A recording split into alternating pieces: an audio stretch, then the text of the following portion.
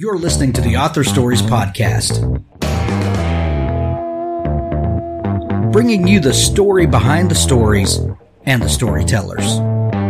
Margaret White, Terry Brooks, Sheena Kamal, Matthew Quick, JT Ellison, Walt D. Williams, Brad Thor, Corey Doctorow, Brandon Sanderson, Robin Mom, Ernest Blind, Jim Butcher, Sherwin Harris. Visit hankgarner.com for archives of all the shows. Today's guest is... Well, thanks for joining me again for the Author Stories Podcast, where I bring you the story behind the stories and the storytellers. Today, I'm really excited to have Ivan Maisel on the show with me today. He has a phenomenal new memoir. It's called I Keep Trying to Catch His Eye, and this is an emotional roller coaster that will take you through this journey with Ivan, and we're going to talk all about it today. But this is a must-have in your book collection. I know you're going to love it. Welcome to the show, Ivan. Well, Hank, you're very kind, and I'm delighted to be here. Well, thank you for joining us. Before we get started, we begin each show with the same question, and that question is, what is your first memory of wanting to be a writer or storyteller? I grew up near you in Mobile, and I had the intense desire as a child to be the play-by-play guy for the Braves. But I grew up in a family of storytellers, and about the time I got to high school, I had an English teacher who really encouraged me that I could write and gave me the confidence to write, and it took off from there. The being from the Southeast and having that dream of being the Braves play-by-play guy is pretty phenomenal. For when we're recording this, the World Series started last night, and the Braves are in the World Series in one game won. So that's, if being a kid from the Southeast, it doesn't really matter where in the Southeast you are, but the Braves are your home team. They are, and I have lived in Connecticut for nearly 30 years now, but I am fond of the Red Sox, but the Braves still have my heart. Right. There's just something about the home team, isn't there?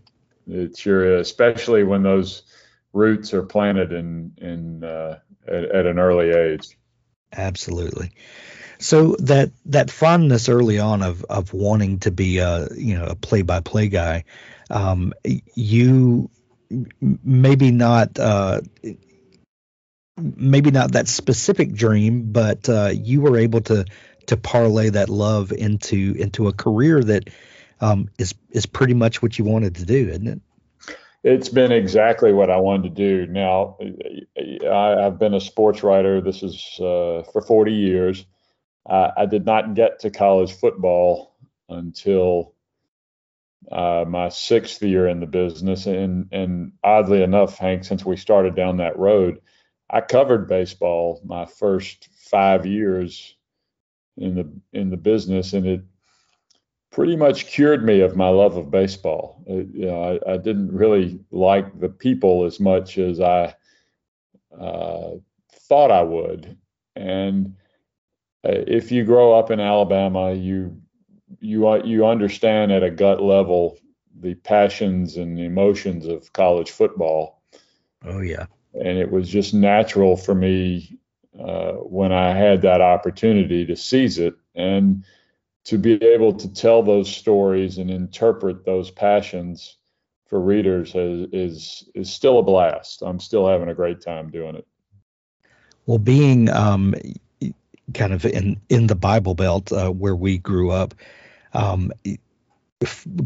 college football might not be the official religion, but it's real close. Yes, it's neck and neck with Baptists, believe you. That's right. And in all seriousness, growing up Jewish in the South, football was a way to connect to what everybody else was doing. There was always a sense of even in the 60s and 70s, a generation beyond my parents who were also born and raised in Mobile, there was still a sense of outsiderness. And I think that also contributed to the career I chose. I observed, and I learned to observe from the outside quite naturally. And that's a lot of what I do. That's what I've always done as a journalist. So it all sort of flowed together. And now that I look back on it. That's fantastic. Journalism is interesting to me. And I've known quite a lot of journalists who then turn to writing more long form. Sometimes it's fiction, sometimes it's nonfiction or memoir. But are there any particular tools that you have picked up along the way that in being a journalist that have helped you? When you're writing your memoir, I keep trying to catch his eye. Were there certain tools that you picked up along the way as a journalist that helped you in that pursuit? That's an interesting question. I think trying to describe something like that is like trying to describe how you would write a song or make music. To me, I'm fascinated by lyrics. I would love to be able to write a good lyric, and I have just no capacity to do it. I think as you tell a story as a journalist, you develop a rhythm in your head as to how the story should flow.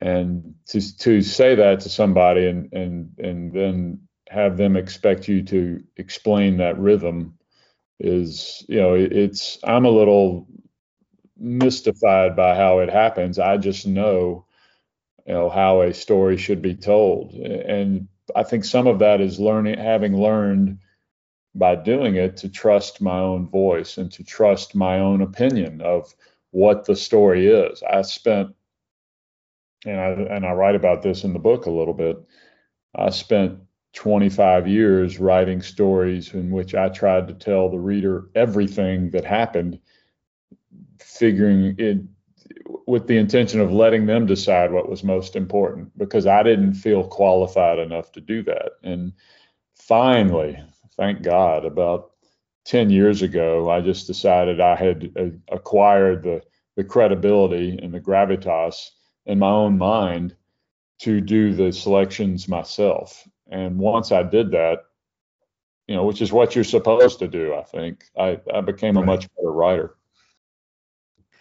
So along the way, you got married, started a family. And did you say that you guys settled in Connecticut?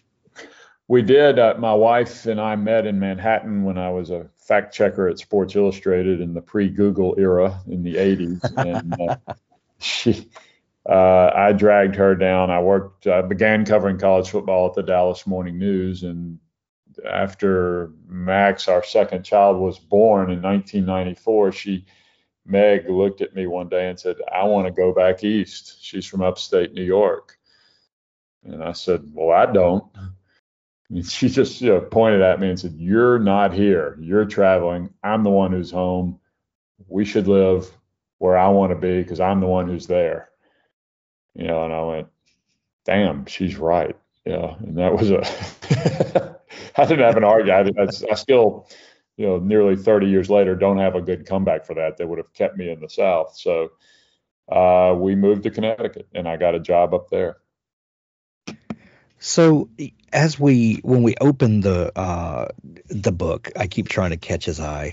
You don't bury the lead at all. You drop us right into the thick of the story, and you start describing this evening when you're home, and you get this phone call, and you even talk about the type of soup that you're cooking. That it's interesting to me, these indelible memories that that we that stand out in our mind.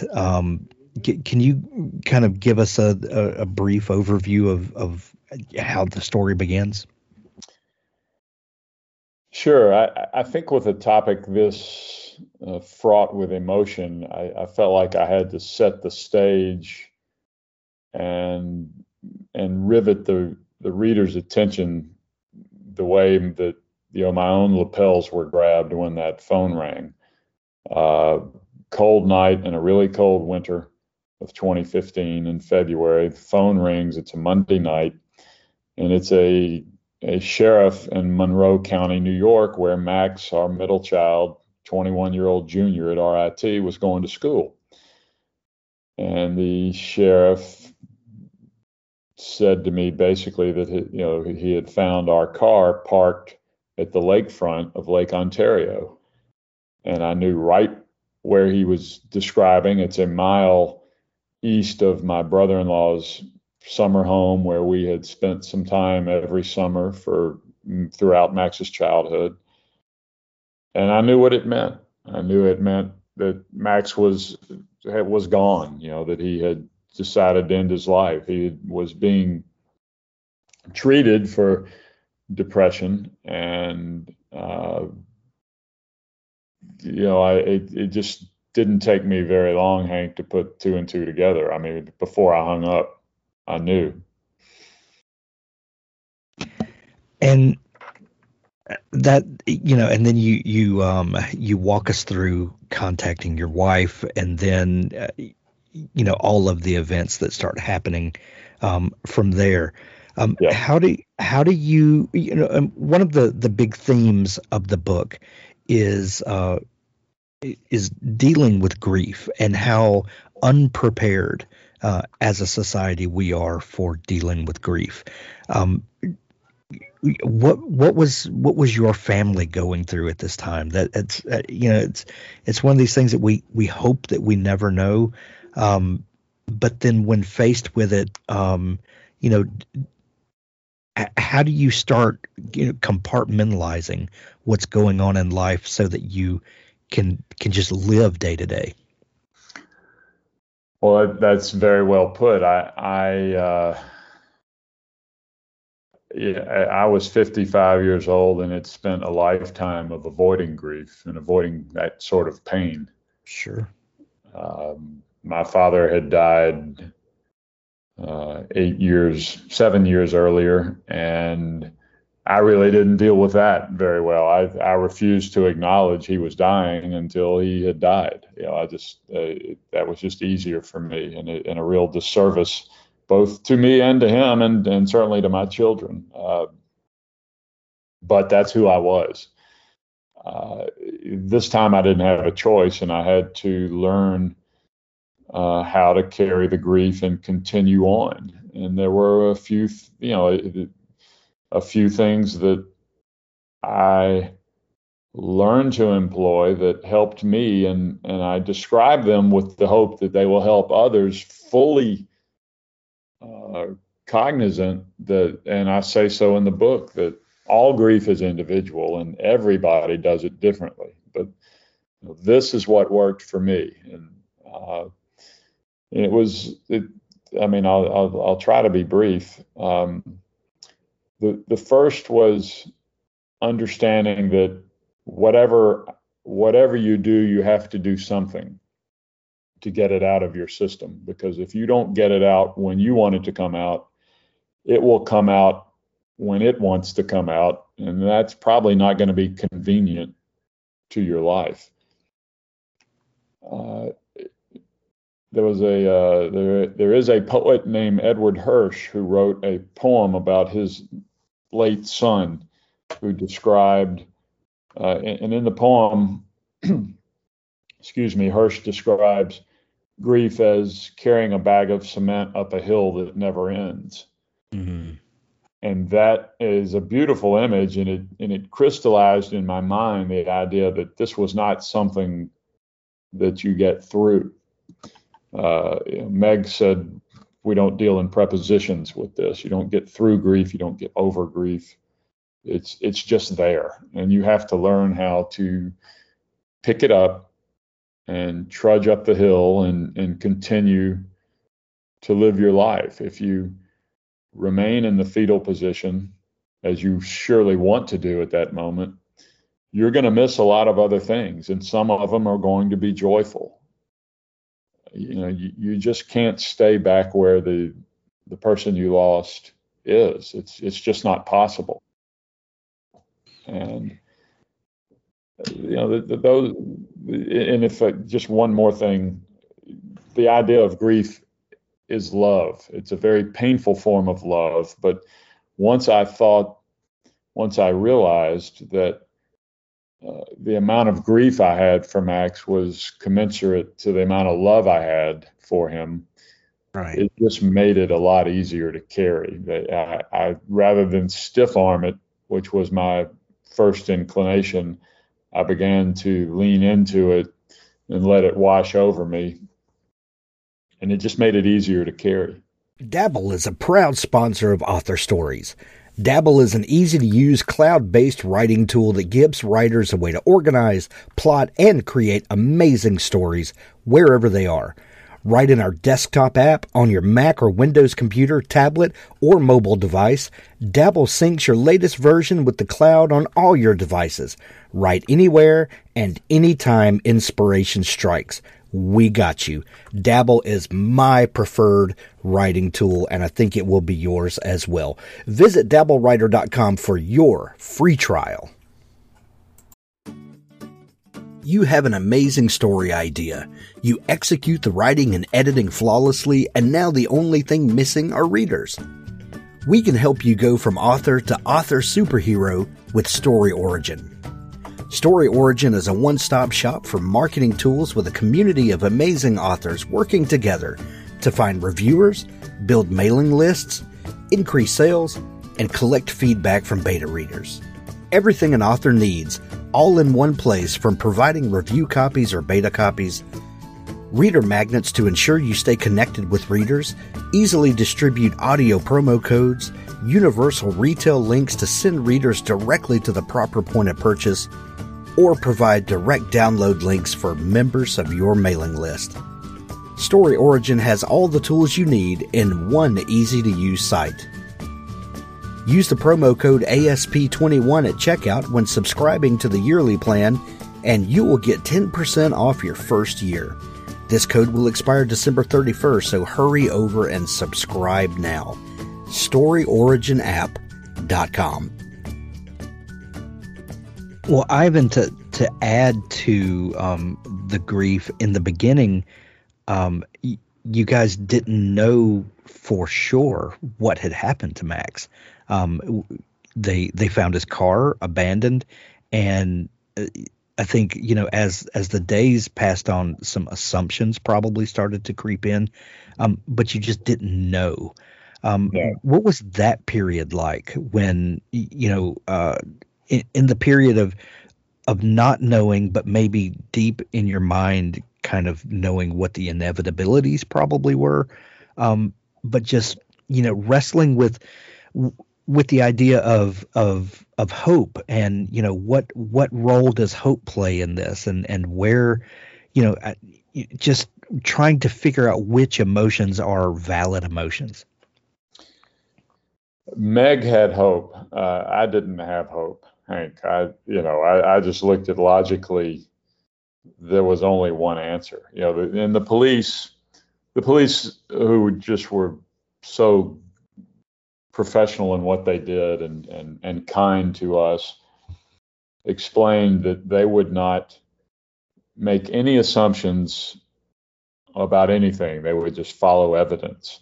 So they refused initially to say it was a suicide. And they said, well, maybe he went on walkabout. He just had it and he went on a joyride. Yeah. Well, that's not who Max was. Max was shy. He was withdrawn. He didn't drink.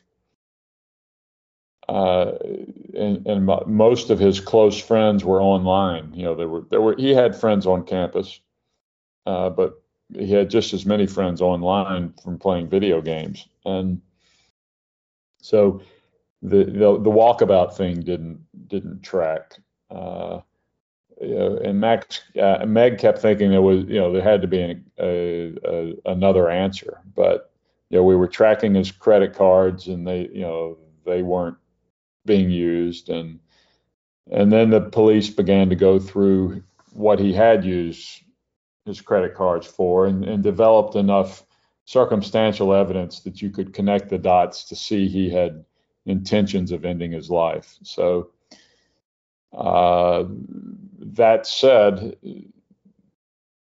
science and the temperature of the water in Lake Ontario did not surrender his body for 8 weeks. It was mid-April before some poor fisherman came across him, and thank God he did, because he could have very easily gone far enough out into the lake, or his body could have not surfaced anywhere near shore. It's a very big lake. So yeah. I knew, I just there was no other logical answer. And you do a masterful job of describing the journey and all of the emotions that go with that, and how your family dealt with it in the book. And Right. We're going to have links to the book in the show notes of this episode where people can pick it up. But Ivan, I would like to ask you, as someone who lived this experience and finally got to the place where you could have some perspective on it and have the ability to look back on it and begin to process how you felt about everything and where you fit into this story. What was it that that motivated you to write this down, and what was it that that told you that this might be a story that other people could benefit from hearing? I think I 5 years passed, and I had the perspective I needed to be able to tell the story. The writing, it was not therapeutic. It was not cathartic. I had to do all that work before I was in any condition to write. Once I did that, I was motivated somewhat by Max not being defined by how he died. We pretty much ignored the stigma of mental illness in how we reacted to his death publicly. We made everything public. We didn't hold anything back. And honestly, Hank, in those early days, you're trying to put one foot in front of the other. And now I was going to have to, try to remember who had top secret clearance to know everything and who didn't, and who we were going to tell some things, and they're only a second cousin, we're only going to tell them this, and it was, I had no interest in that. And I thought that by not telling people what happened, that it would connote that we were ashamed of Max, and we weren't. He was sick. So there was also I think some motivation to bring sunlight to mental illness, and as I said earlier, I think to be, in terms of my grief, to be a docent through my grief, with that maybe people who like me went through life stiff-arming grief would learn how to carry it and how to deal with people who are grieving. So how do you begin? This is one thing that I find fascinating about memoirs, specifically because unlike autobiography, where you're telling the life story and from cradle to grave, you're giving us a window into a portion of your life. And how do you determine what that window is? What's the beginning and the end of the story? How do you start tracking the trajectory? Obviously, you start us kind of at that first moment where you're brought into the tragedy. But then, carry us through kind of how you look at, what portion of the story you're going to share. Well, the opening chapter, the opening scene was dramatic and riveting, and you got to know how to write a lead, right? You got to get them into the tent. And then I backed up and said, okay, this is who I am, and this is why I was. This is who I am and who I was at that moment when I was so ill-equipped to handle what was happening to me. And after that, it just kind of flowed. Honestly, okay, I need to tell you about my, in order to explain who we were as a family, I had to tell you about me and Meg and my wife, and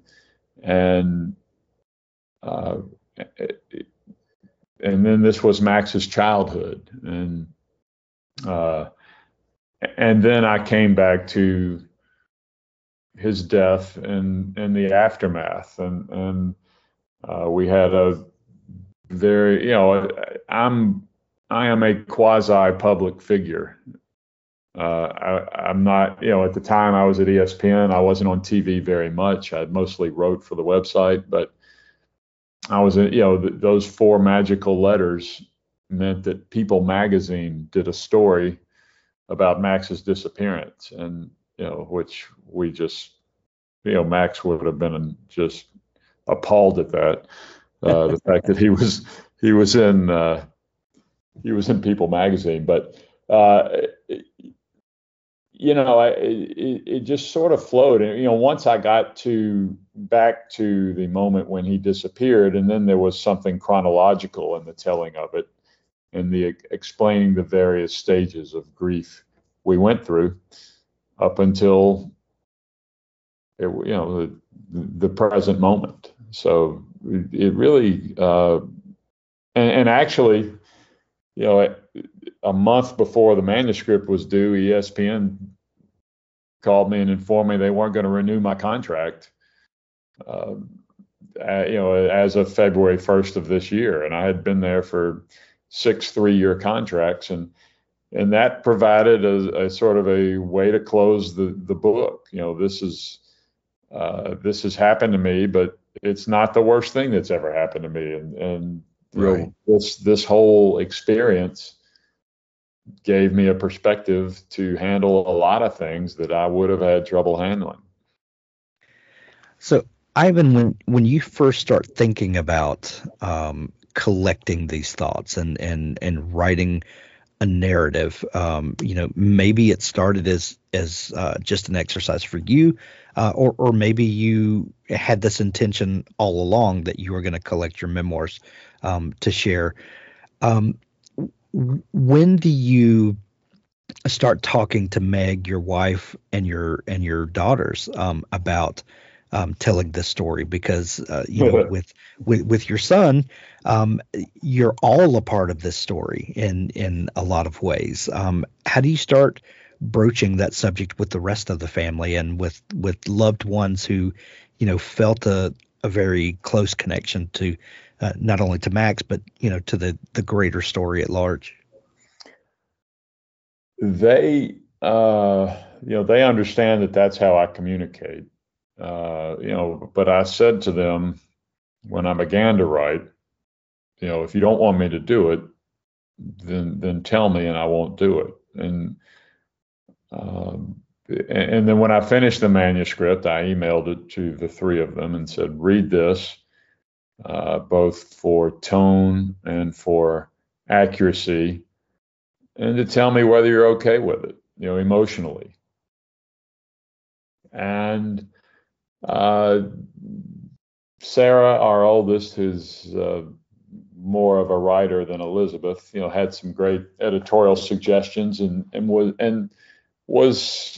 we discussed a couple of things that pertained to her specifically, and adjusted them. And Meg, who is a terrific editor of mine, just because she knows me so well, we there were some, she was pissed. There were some things, that I just misinterpreted something that she had done or felt. And I said, okay, I'll fix it. And if I can't fix it the way you like it, I'll take it out. And if I take it out and you still don't like it, I'll send them their money back.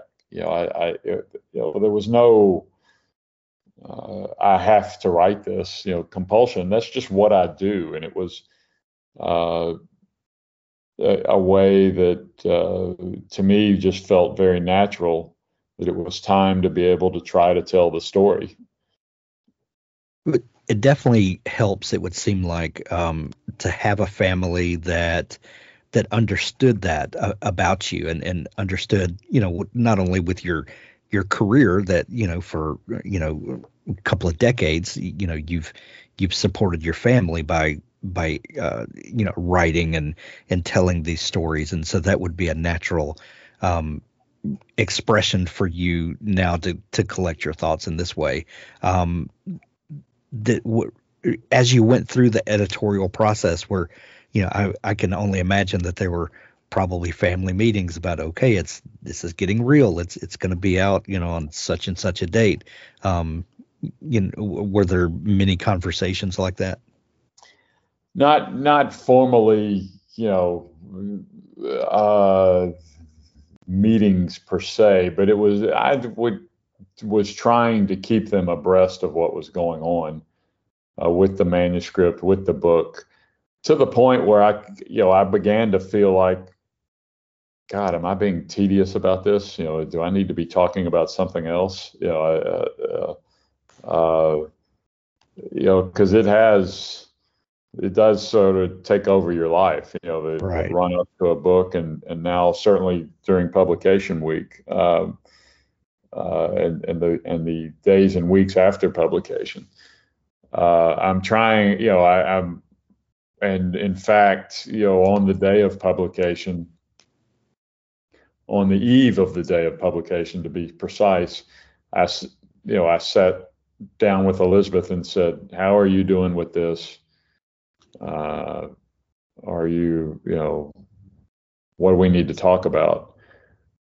And she had dreamt about Max, and so she was telling me about the dream, and I had just dreamt about Max. We were trading dreams, and Elizabeth is private enough that she doesn't, whatever misgivings she has, she doesn't tell me. She just, figures them out on her own. But, I think they know my door is open on that subject, and I try to tell them that, regularly. The title of the book, I keep trying to catch his eye. Finding a title for a memoir has got to be excruciating. Has this always been the title? What was it? What was your process like for finding a title that would, adequately express to a new reader, kind of the tone of what they should expect? Well, let me preface that by saying I suck at writing headlines. I was just never any good at it, and I marvel at people who can write a good headline. And that's really what a title is. I was staring at the wallpaper on my phone 3 years ago, and the photo is of our three children at Sarah's college graduation. Sarah is our oldest. And the girls are looking straight into the camera, and Max is looking up and away. Max hated to have his photograph taken. He loved taking photographs. He didn't like being in front of the camera. And I'm just looking at that photo, and he had been dead for 3 years at that point. And I thought, I'll never get him to look at me. And that, so that sentiment that I keep trying to catch his eye propelled me to write an essay that I posted on Medium in 2018 about where I was at that stage of my grief, and it really got it got enough of a response that that sort of began to plant the seed. Or maybe I should do something in longer form, because Medium contacted me and had me do an audio file of the essay, which was not, I don't think it was 1,000 words. I don't even remember now. I think it was fewer than that. But I could tell that there was an audience for the way I was thinking about this and the way I was processing it and writing about it. And so that those seeds were beginning to germinate in my mind about maybe taking a book on. Look, I write in 1,200 word segments, Sure. chunks. I was not in a hurry to take on a book. My father used to say about me, Ivan's not scared of work. He can sit there and look at it all day long. So the notion of writing a book has always, I've written a couple, and it's just a lot of work. But yeah, this one kind of needed to be written. So Ivan, when someone picks up I Keep Trying to Catch His Eye, and they sit down with the book, when they finish it and close that back cover, what do you hope they're left with? A better sense of grief and of the grieving, and maybe a new outlook on how to handle both. And there's an old saying in Judaism that as long as someone says your name, there's a part of you that is still alive and still present on Earth. And maybe we can keep Max around a little longer. Absolutely. I Keep Trying to Catch His Eye is available everywhere now. We're going to put links to it in the show notes of this episode, where you can grab it from Amazon, either in Kindle edition or hardcover, and audiobook. You mentioned that about doing the audio for that Medium post. Have you? How did the audiobook turn out of the memoir? Well, I enjoyed doing it. I did it over 4 summer afternoons this year, and I think my Yankee wife is suggesting to everyone that they play it at 1.5x, but I don't think that's necessary. It was good, and honestly, Hank, and seriously,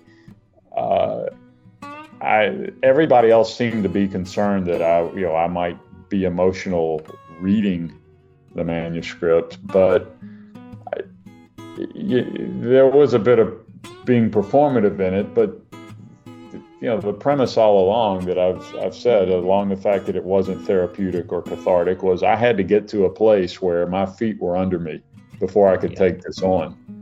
And once I decided to do it, it's reading it was, to me, I would rather have me read it with my tone of voice and my emphasis on whatever words that I thought needed to be emphasized than have an actor do it. Right. I think that's perfect. I Keep Trying to Catch His Eye is available everywhere now. Ivan, if people are just discovering you and want to dig into all the stuff you're doing, is there a place where they can connect with you online? Sure. I'm excuse me, I'm on Twitter at Ivan_Maisel, Maisel. I write for On3.com. It's a startup that I hooked up with dove in with. We turned the lights on August 1st. We cover college athletics, and I would love to hear from people about the book. It would that would mean a lot to me. Well, we will link up all of that in the show notes of this episode. Ivan, this has been so much fun chatting. I love the book. We're recommending it to everyone. Thank you so much for taking time to come on the show. Well, thank you for having me, Hank. That means a lot. I really enjoyed it. Now stay tuned for an audiobook excerpt from Richard Gleaves' The Jason Crane series. The brutes of the Andersonville Prison Hospital have moved me to the dead room, or so it has come to be known. None so domiciled have yet left this place.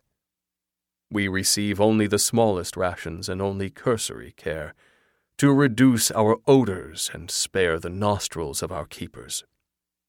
The good Christians of the Confederacy do not see any need to provide comfort to those who will soon sleep soundly enough underground. You must know, at least, how your father came to such an end. At Doctortown, Kilpatrick entrusted me with the conquest of a railroad trestle, and my bummers, my demolition team, acquitted themselves admirably thanks to my ingenuity with powder. We successfully destroyed the trestle work past Morgan's Lake.